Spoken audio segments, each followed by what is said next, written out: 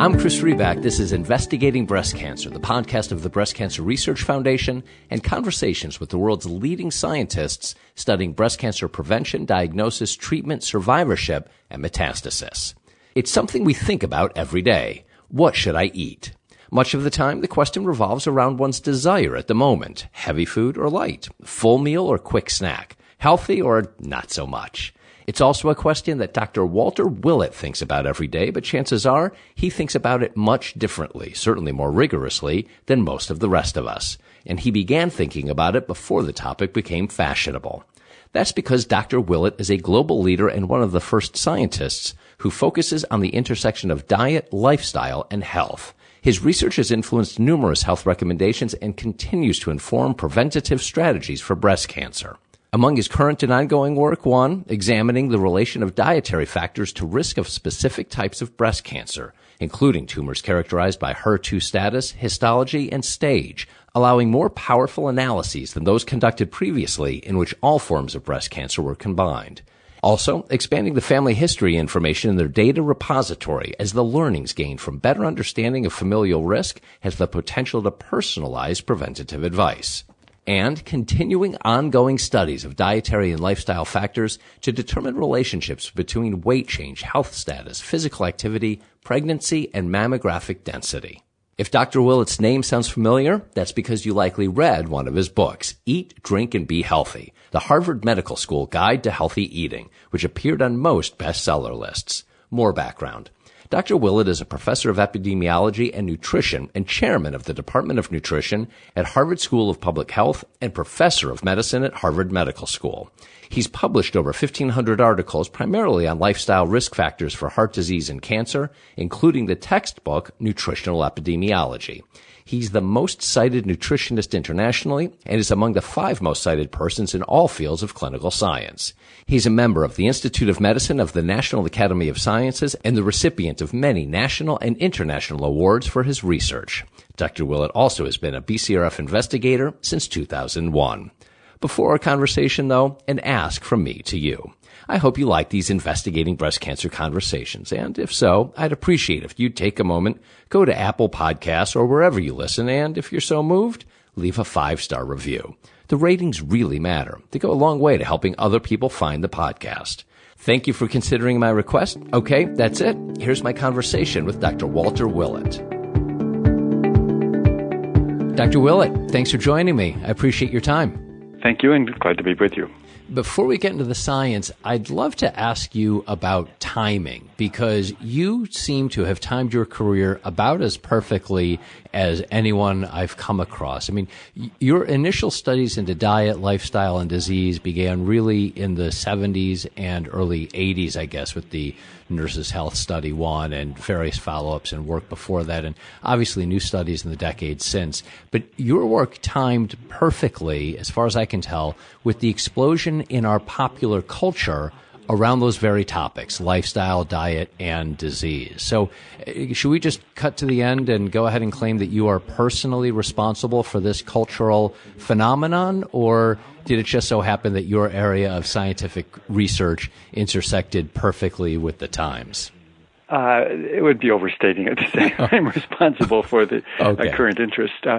But in fact, I've been interested in food since I was under 10 years of age. And I learned how to milk a cow when I was 4 years of age. So food's been part of my interest for a long time. I grew vegetables to put myself through college and studied food science.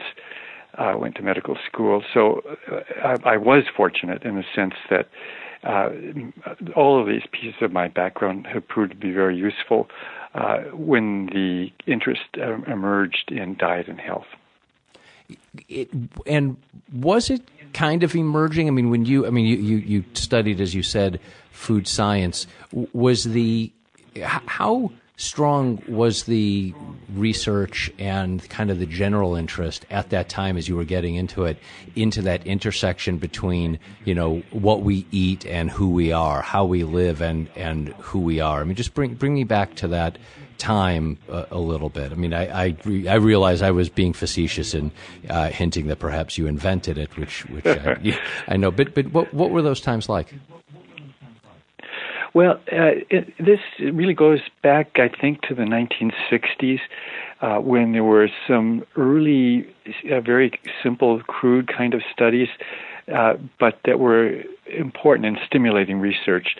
They were what we call today ecological studies, looking at rates of major diseases like breast cancer and heart disease in various countries around the world. And what those studies showed was that there were huge differences that were first really well documented in the 1960s. Rates of heart disease varied tenfold across Northern Europe and Southern Europe, and about eightfold for breast cancer between Japan and the United States. And then some other very simple but really critically important studies showed that people moving from low-incidence countries like Japan, where breast cancer rates were very low, to the United States eventually adopted, it took a generation or two, but eventually adopted rates of breast cancer and then heart disease that were really similar to European Americans living in the United States. So those really profound basic observations fueled a lot of interest. People said, why? What is there about living in the United States or other Western countries that leads to such high rates of heart disease and breast cancer and other conditions similar to those diseases? And that really, those data were emerging in the 1960s, 1970s, and then I went to medical school. During that time, got more interested. We were faced with people with cancer and heart disease, and almost nobody was asking why someone had breast cancer, why someone had heart disease. And that kind of question bothered me and got me interested in trying to understand the basic origins of these conditions. So that this was a good time. And I was fortunate that a lot of my background had prepared me to take on some of those very complicated, challenging questions. And what were the reactions in the scientific community when you started to ask why? First of all, there were some indicators that diet might be important, and that's because there were correlations. If we looked across countries, countries with higher fat intake did have higher rates of cancer and higher rates of cardiovascular disease. But epidemiologists in general knew that there could be other factors that were correlated with, say, fat intake that were the real causes, or other aspects of diet, smoking, physical activity. And so we really had to look more deeply. When we started to look at diet, the conventional wisdom was you can't study that within the United States population because everybody eats the same. But it didn't take us very long. When we started collecting data, we realized that not everybody ate the same. There were huge differences in people's diets, and therefore we had an opportunity to identify the factors that might be important or not important for breast cancer and other conditions. Why are nutrition-based studies so challenging? You just mentioned or hinted at one aspect of doing a study, which is focusing on self-reporting of what people eat. And maybe you didn't actually say self-reporting. You said when we discovered what folks eat. But there's a self-reporting component, or at least there was historically, but that has evolved. So take me through, the science behind nutrition-based studies. What made them historically challenging, and what makes them potentially challenging today? Nutrition studies are challenging when we're looking at long-term consequences like risk of breast cancer. And part of that is related to the origins of breast cancer and many other diseases themselves, because these are diseases that don't just pop up overnight. As we dig more deeply, we see that the origins of these diseases excuse me a second. We see that the origins of these diseases often are many decades before the condition is actually diagnosed. So to understand the causes, we're going to have to do studies that last for many decades. Second, diet itself is very complicated. That probably no two people eat exactly the same diet. We can look at it as on the basis of foods. We can look at it as nutrients. And these different dietary components are often usually correlated with each other, so pulling them apart is challenging. There's also no simple biochemical test, blood test, for defining someone's diets. For example, just take something as extreme as sodium, that the body regulates sodium intake very, very precisely. So the blood test tells us almost nothing about sodium intake, even though we can measure sodium in the blood. So for many aspects of diet, we do need to rely, at least up until this point in time, primarily on individual reporting of what they ate. And one of the other challenges to doing these kinds of studies was that skeptics would say, well, I can't remember what I ate for lunch yesterday. How can people possibly report what they ate? But the fact is, we're not really interested in what someone ate for lunch yesterday. We're interested in what they usually eat over the longer term. And as we've studied this, we do see that people can report their intake reasonably well, not perfectly, but reasonably well. For example, some people, if we're studying milk, that's been of great interest. There are many people that have 3 to 4 glasses of milk a day. Others have none at all, and a lot of people in between. And we can ask how often people have a glass of milk, and it's not very hard to separate people. Those people who have 3 or 4 glasses of milk a day can easily identify themselves, especially when we contrast them to people who consume almost no milk in their diet.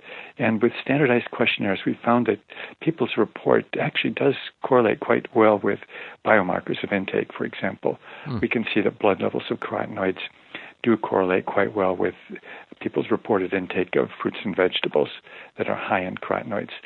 So there are definitely challenges. There will never be a perfect study, and we have to accept that. The perfect study would probably be to randomize children when they're born to diet, say, high in carrots or high in milk compared to low in milk, and follow them for the rest of their life.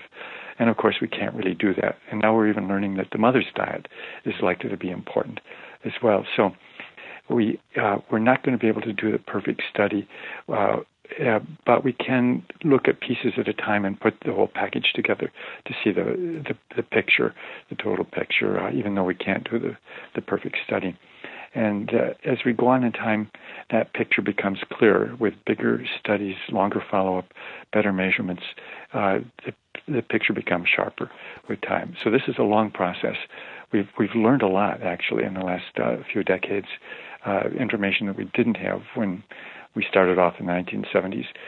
But there's still many details to learn. It's remarkable how many hundreds of thousands of people you and others have been able to follow. Might be a little bit too specific, but have had as part of your studies for so many years. I mean, I guess beginning with that nurses' health study, the first one, which I think launched in 1980, or certainly the very early 1980s. The range of inputs on data that you and other scientists and researchers must have, it just seems, it's kind of incredible. I want to ask you about some of the specific work that you're doing around not just breast cancer, but specific types of breast cancer. But to get into that, perhaps the broadest question that I'm going to ask, and too broad, so forgive me, but I'm hoping to use it as a launching point into the more specific studies. What would you characterize? What do we know about diet, lifestyle, and cancer? We have learned, first of all, that this is a long process, that what you eat today doesn't affect your cancer risk tomorrow. What you were eating as an adolescent probably does affect breast cancer risk many years later, so we have to have long-term studies.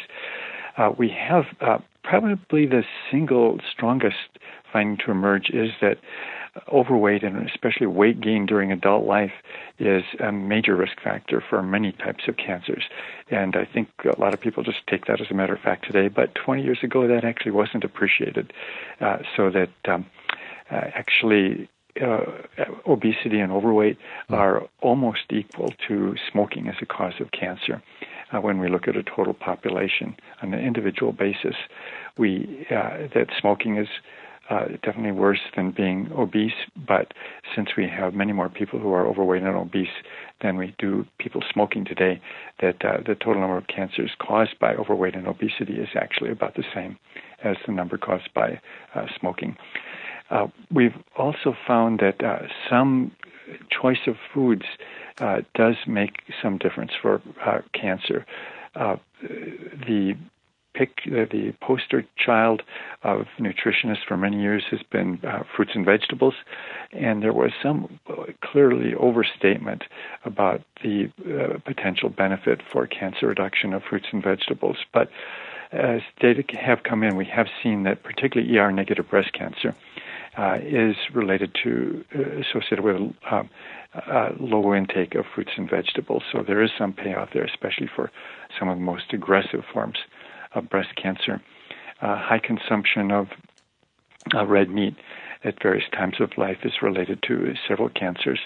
And even moderate alcohol consumption is related to breast cancer.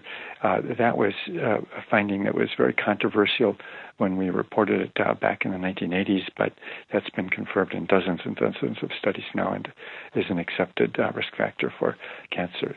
So that's a quick overview of some of the key findings that have emerged for cancer risk.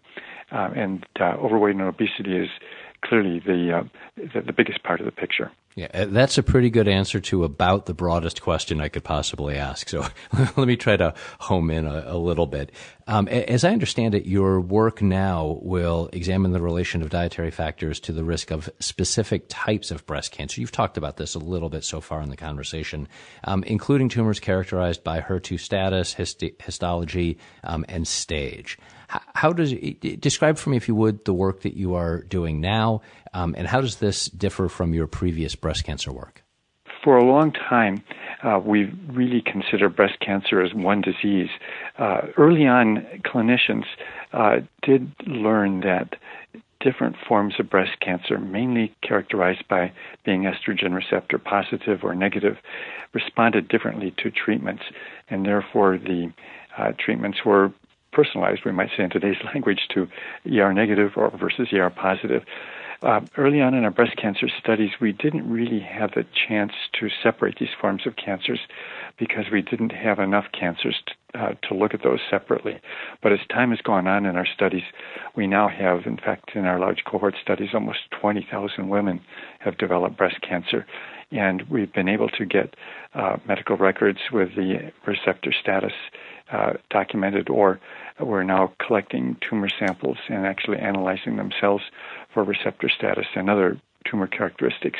And we do find that risk factors for estrogen receptor negative and estrogen receptor positive breast cancers are different. So it is really important to study these separately. And as time has gone on, of course, we've learned about other characteristics of breast tumors, and we're essentially characterizing the cancers that develop in our large studies by these other features. And that provides quite a bit more power to identify risk factors. If we lump them all together, we can miss some important relationships. And how will this research occur? What's the process? Do you leverage existing people and existing data that are already in your cohorts, and you will just look at that data differently or through different lenses, or do you need to build a new group, or do you add a new group and compare that to a historical group? Kind of how will the research work for you, or how is it working for you? For the most part, we're leveraging the information that's already available that we've been collecting since 1980. Since that time, we've enrolled about 200,000 women. I should mention they're all registered nurses, and the success of these studies really has been dependent on the incredible commitment to being in research on the part of these nurses. So almost 90% who are still alive are still participating almost 40 years later. So as the information we have on diet and lifestyle and hormones and physical activity, other lifestyle factors that's in our computer and has been accumulating since 1980 is really invaluable. You can't buy that kind of information when we want to look at types of breast cancer. So starting all over would be a very big step backward. We'd have to wait decades before we had the answers. So about 20 years ago, we did started asking women in our study for permission to get samples of their breast tumors. And we've been collecting those samples.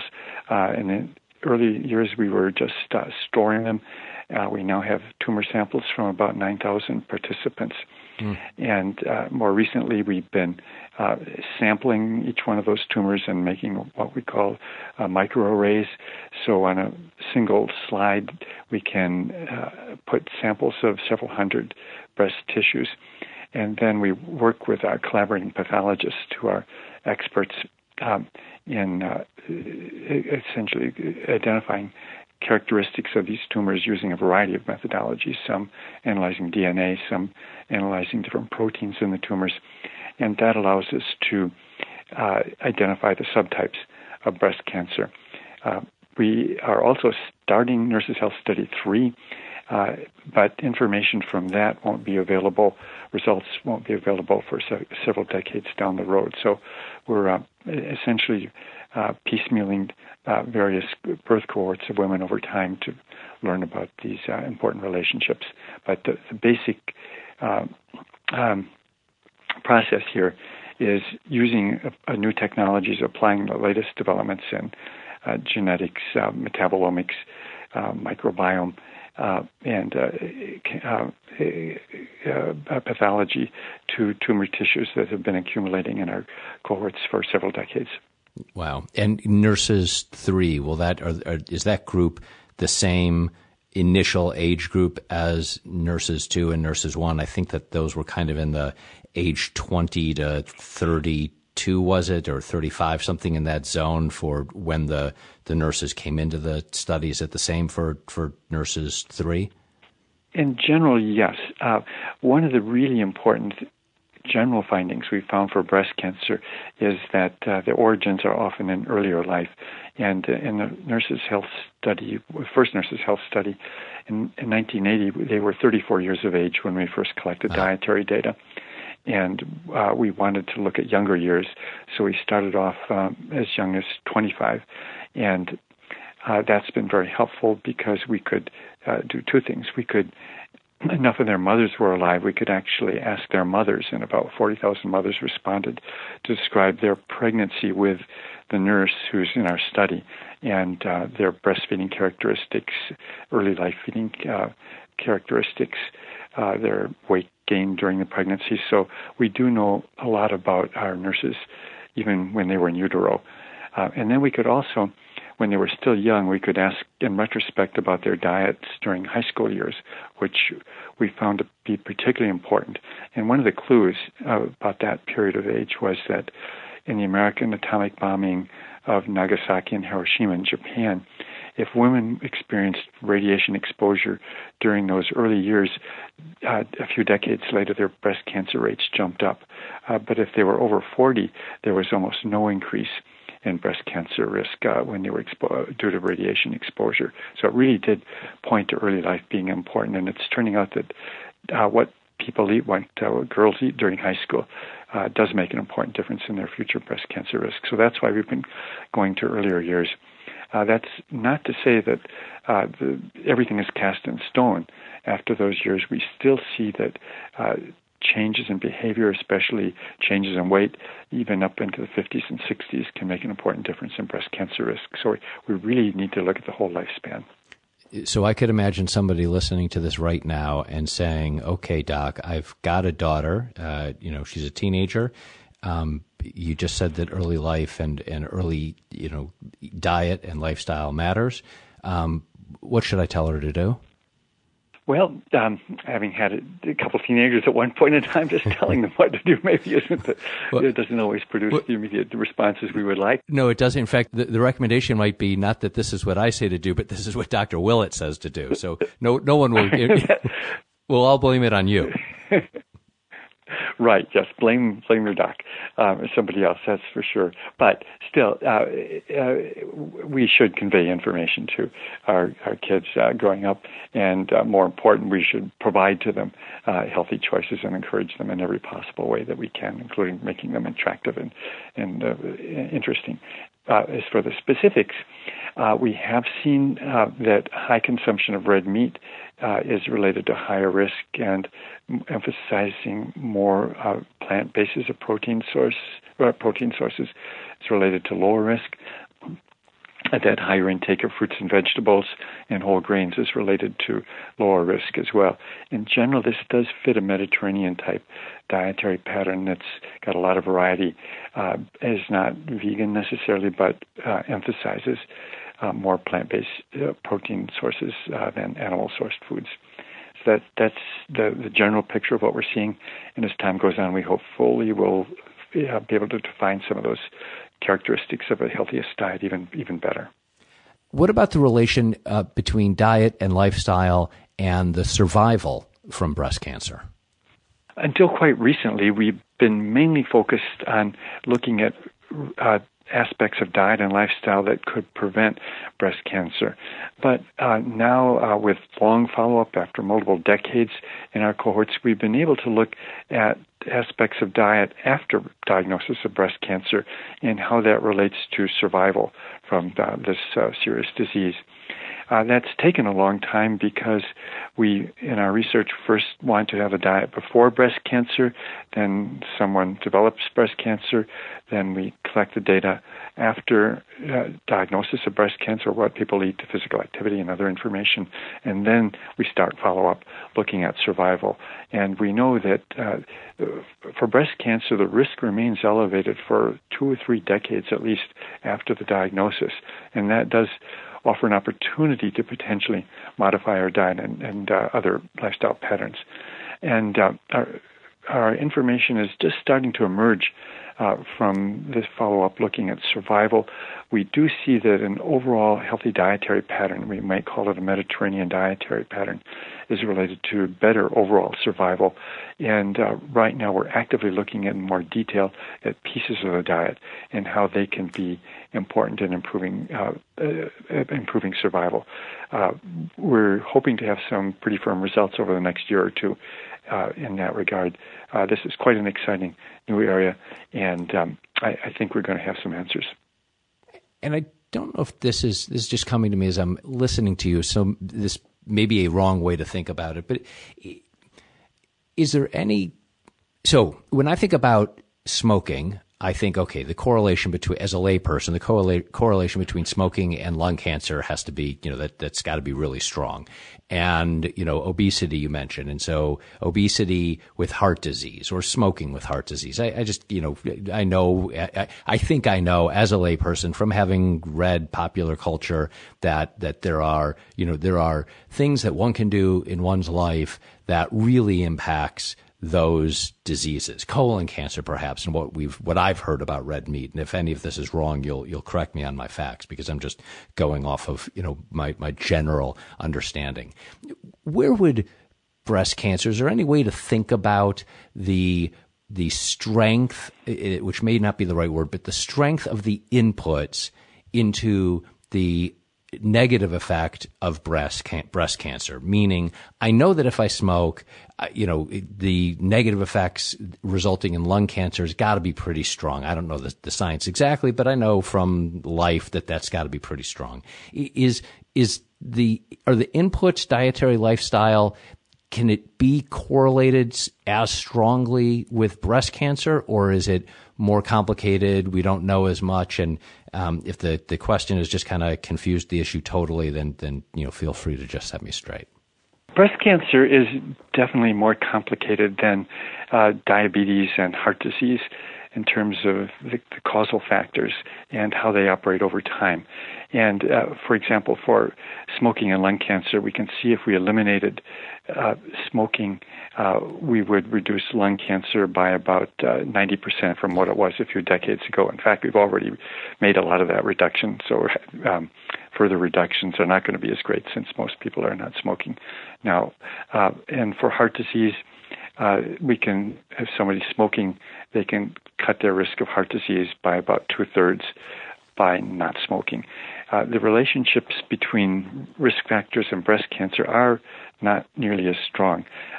Probably the strongest lifestyle factor is weight gain during adult life in relation to breast cancer after menopause. And breast cancer, one of the examples why breast cancer is so complicated is that actually being overweight as a young child or adolescent is related to lower breast cancer risk, not higher breast cancer risk. And that is one of the reasons why a lot of women who are struck with breast cancer when they're 35 or 40 say, how can that be? I did everything right. And they're correct. This is an enigma. We have some clues about what that might be explaining that, but we still don't totally understand this really unusual finding of breast cancer rates being lower with higher obesity.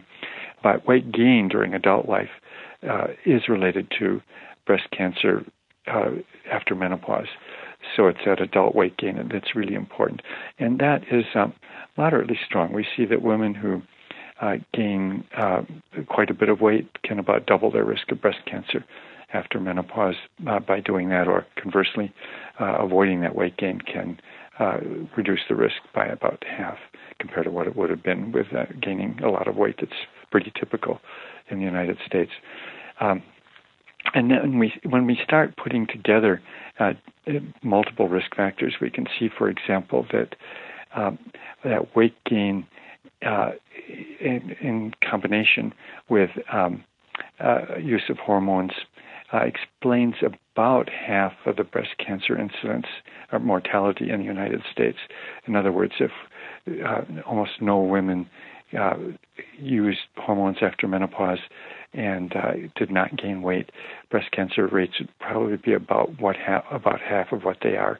And interestingly enough, in Japan, very few women have used hormones after menopause, and quite amazingly, Japanese women on average do not gain weight during adult life. They, if anything, slightly reduce their weight during adult life. So those two variables explain about half the difference. So we're seeing some important pieces, but they're not as strong and they're more complicated than lifestyle factors in relation to lung cancer or cardiovascular disease. What role has BCRF played in your research? BCRF funding allowed us to start a cohort of about 25,000 offspring of our Nurses' Health Study 2 when these kids were 10 to 14 years of age. And that's really still the largest cohort now of adolescents who were enrolled during that period of life, and where we have a lot of dietary and other data. These children are now in their 30s, and we're already being able to look at diet and benign breast disease, and down the road we'll be able to look at breast cancer itself. So the NIH funding, it was just not fit for that kind of study. They want answers within 5 years, but we know that long-term investments in research are really critical if we're going to understand the real origins of this disease. There are many other areas where the BCRF funding has been critical. It allowed us to start collection of mammograms from participants in our study, and that's a whole new direction that's opened up. Actually, abnormal mammograms are the strongest risk factor we have, or one of the strongest risk factors we have for breast cancer, and that's been an important aspect of our research. We've been able to do pilot studies that, in the longer run, allowed us to get funding for NIH research. It's helped us develop the world's really most comprehensive database on the biochemical constituents of foods that we update every 4 years. There's no other database in the world that has done that over a long period of time. So in many, many ways, BCRF funding has been critical. But it's not just the funding that BCRF has brought us together. Speaking of our whole group of colleagues funded by the BCRF that come from many different fields, clinical areas, biochemists, pathologists, and many other areas, and getting together, exchanging ideas has been an important part of the support BCRF has given. As well. And then finally, just the fact that there are so many people, so many women out there who are actively contributing to research on breast cancer has been an inspiration for us that keeps us going, working into the night, working weekends to take on this really serious challenge. Well, that's terrific. And in that case, I ought to let you get back to work. And thank you. Thank you for your time, and thank you for the work that you have done over decades. My pleasure, and please convey my thanks to everybody who's helped to make this possible. That was my conversation with Dr. Walter Willett. My thanks to Dr. Willett for joining and you for listening. To learn more about breast cancer research or to subscribe to our podcast, go to bcrf.org/podcasts.